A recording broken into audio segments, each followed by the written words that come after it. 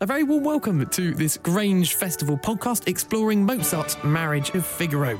I'm Jack Pepper. I'm a 19-year-old composer and a presenter on Scala Radio. And for the Grange Festival's 2019 productions of The Marriage of Figaro, Falstaff and Belshazzar, I'm going to be sitting down with a couple of key figures from each production to talk about the music, the lives behind it, and the work that's been going on behind the scenes at the Grange Festival. Today, it's the turn of Mozart's Marriage of Figaro, and back in May, during rehearsals, I was privileged to sit down with Martin Lloyd Evans, the director, and Tom Primrose, assistant conductor for tonight's production.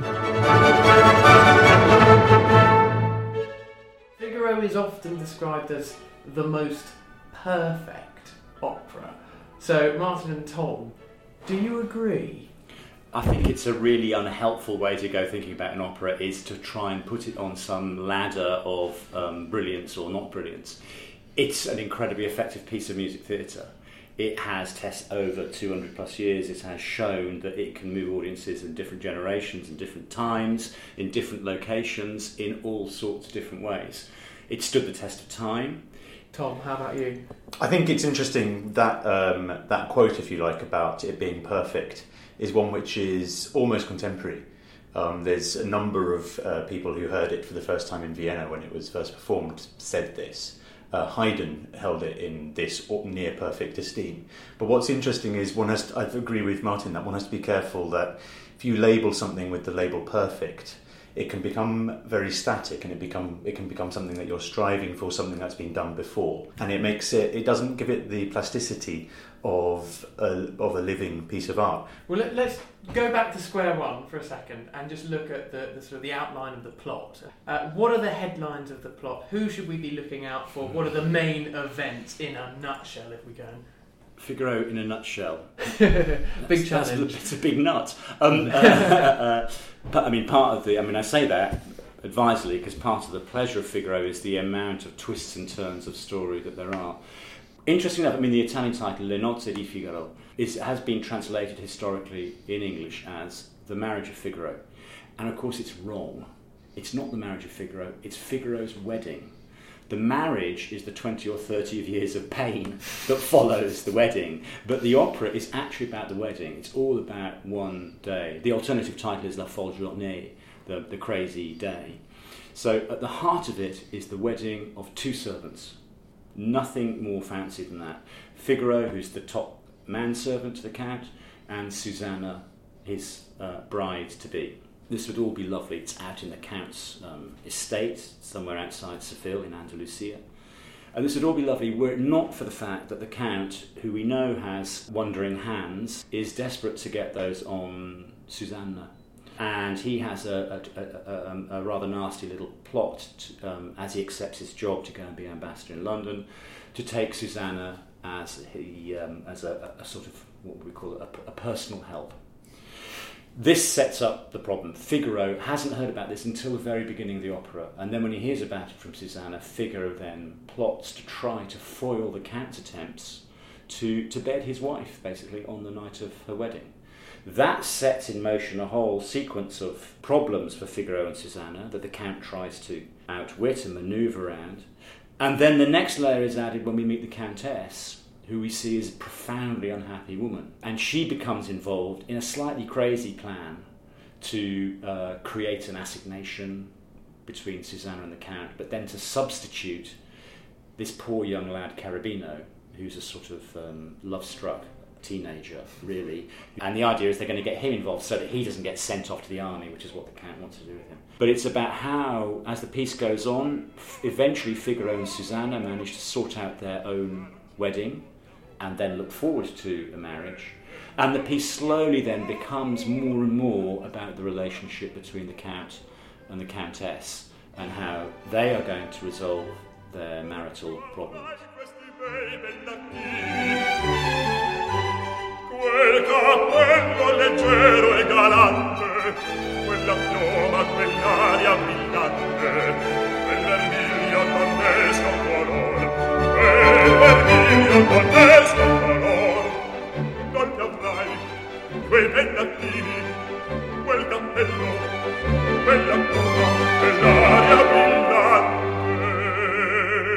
Non ti Mozart was sort of famously the servant himself, and as this is an opera that is exploring class tensions and servants versus masters, do you see there being potentially some deeper meaning to the fact that he's exploring at the time of, just before the French Revolution, just before the time that this whole system was questioned on the sort of the most ultimate scale imaginable, and from a man who was, pushing the boundaries as a sort of one of the first freelancers, and he didn't seem that happy, I think it's fair to say, about sometimes having to eat with the chefs and the valets. Do you sometimes read a deeper meaning into Figaro, potentially? The original Le Mariage de Figaro that Beaumarchais wrote, famously, when it opened, it was very popular, and the aristocracy would go and visit it because they'd heard it was so great, and they'd sit in the boxes laughing along, not understanding that the other 90% of the audience were laughing at the people in the boxes, because what was happening on stage was not only poking fun at them, but was saying, we know what you do. We suffer from how you treat us, and we're not going to stand for it much longer. And unquestionably, that energy is something that attracted both Da Ponte and Mozart to the piece. It is an anti-establishment piece. There's in Act 3, Ecco la marcia, Figaro says there's this major point of tension between Figaro and the Count. They come to absolute blows, the two of them, servant and master, eyeball to eyeball, trying to stare each other out. And exactly at that moment, we hear this distant march. And it's this distant march that brings on the peasants. And this march, it's slowly over a minute and a half, 2 minutes, builds, and locked up in this piece of music that seems it's just a wedding march. But what's locked up in it is fundamentally the storming of the Bastille. And what you hear coming is the French Revolution. This was in the Beaumarchais.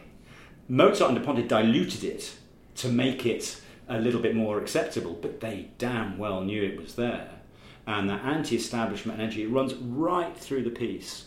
And if you want, currency in a piece, we haven't done this with the production, but there is a #MeToo version of Le Nozze di Figaro, which would be totally honest to the original. The thing that really affected me today in the rehearsal, at the beginning of Act 4, which is Barberina. Barberina in the Beaumarchais is, I think, meant to be 14? 12.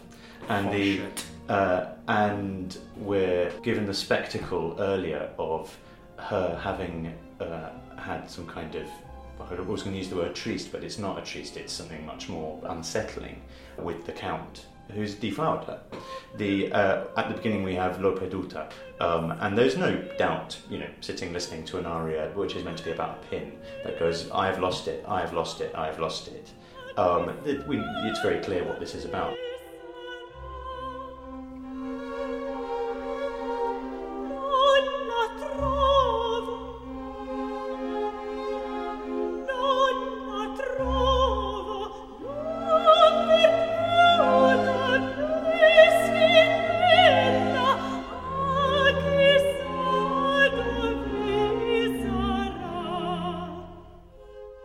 So where did your love of this start? I mean, let's start with you, Martin, because looking at your background, you first studied physics. Correct. At university. Yes. So nothing to do with opera at all. You then went to theatre arts and you studied theatre arts. But where did your love of opera begin? What formed that passion for you?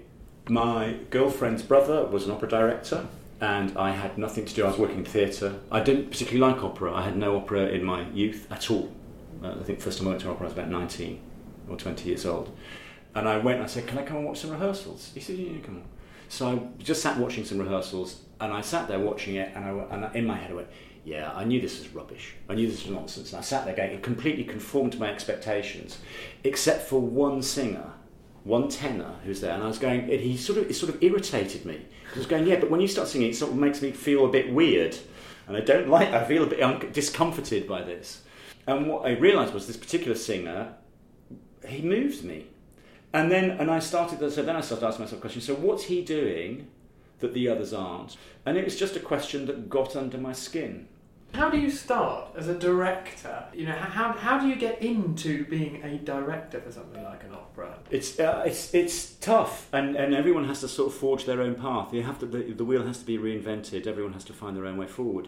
One might think student production is a good way in, which they can be at a certain level. But I mean, I have a role at the Guildhall School, and we won't use really young directors for our productions because the students we're working with are quite advanced, and we go, no, we need somebody who can just do a show whilst help teaching our kids. Now, if someone's too young, they've got way too much to prove, and they don't have the ability to deliver both those things. So, interestingly enough, at a conservatoire level, it's not quite such an easy way to get in. I mean, most people go through, you work as you con somebody that you can work as an assistant director. When you're directing, what people perhaps don't realise, as a director when you're in a rehearsal room, you're incredibly vulnerable. We're often painted as these sort of behemoths of self-determined clarity and bossiness. I mean, singers, it's a really tough life, particularly if you have an international career. It's a nightmare. You're living from hotel to hotel, desperately trying to find time to be home.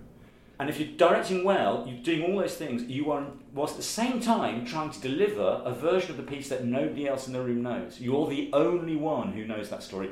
And to do that well, you have to be vulnerable. So for those weeks of rehearsal, I'm effectively performing. Who's the boss in an opera house and in a production? The bottom line is, the producing company has power of veto over what goes on. They can pull the show if they want. So do you have to pitch your idea to the festival from the outset? Don't pitch the idea until after I've been employed. So actually you're often getting a role in an opera based on your previous productions in your CV, not on precisely what you're saying you're going to bring to this next production.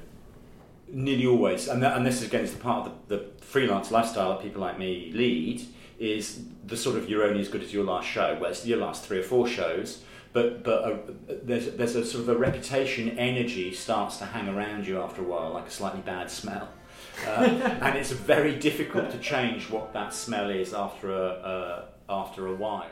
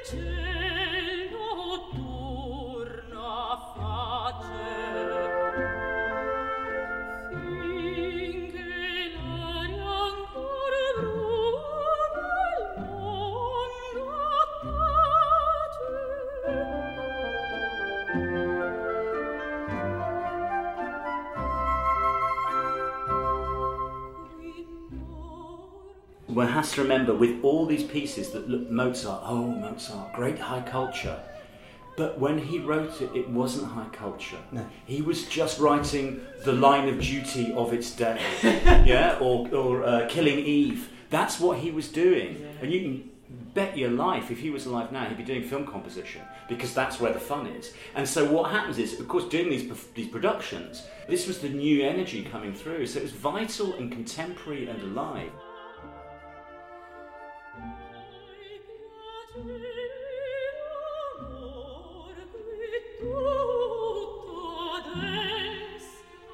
You've been listening to this Grange Festival podcast exploring Mozart's Marriage of Figaro with Martin Lloyd-Evans, the director, Tom Primrose, assistant conductor, and me, Jack Pepper. Thanks very much for joining us. The 2019 festival opens on Thursday, 6th of June with The Marriage of Figaro, and it will end on Saturday, 6th of July with Belshazzar. The final Figaro is Sunday, 30th of June. Thank you very much for joining us, and we really hope you enjoyed the performance.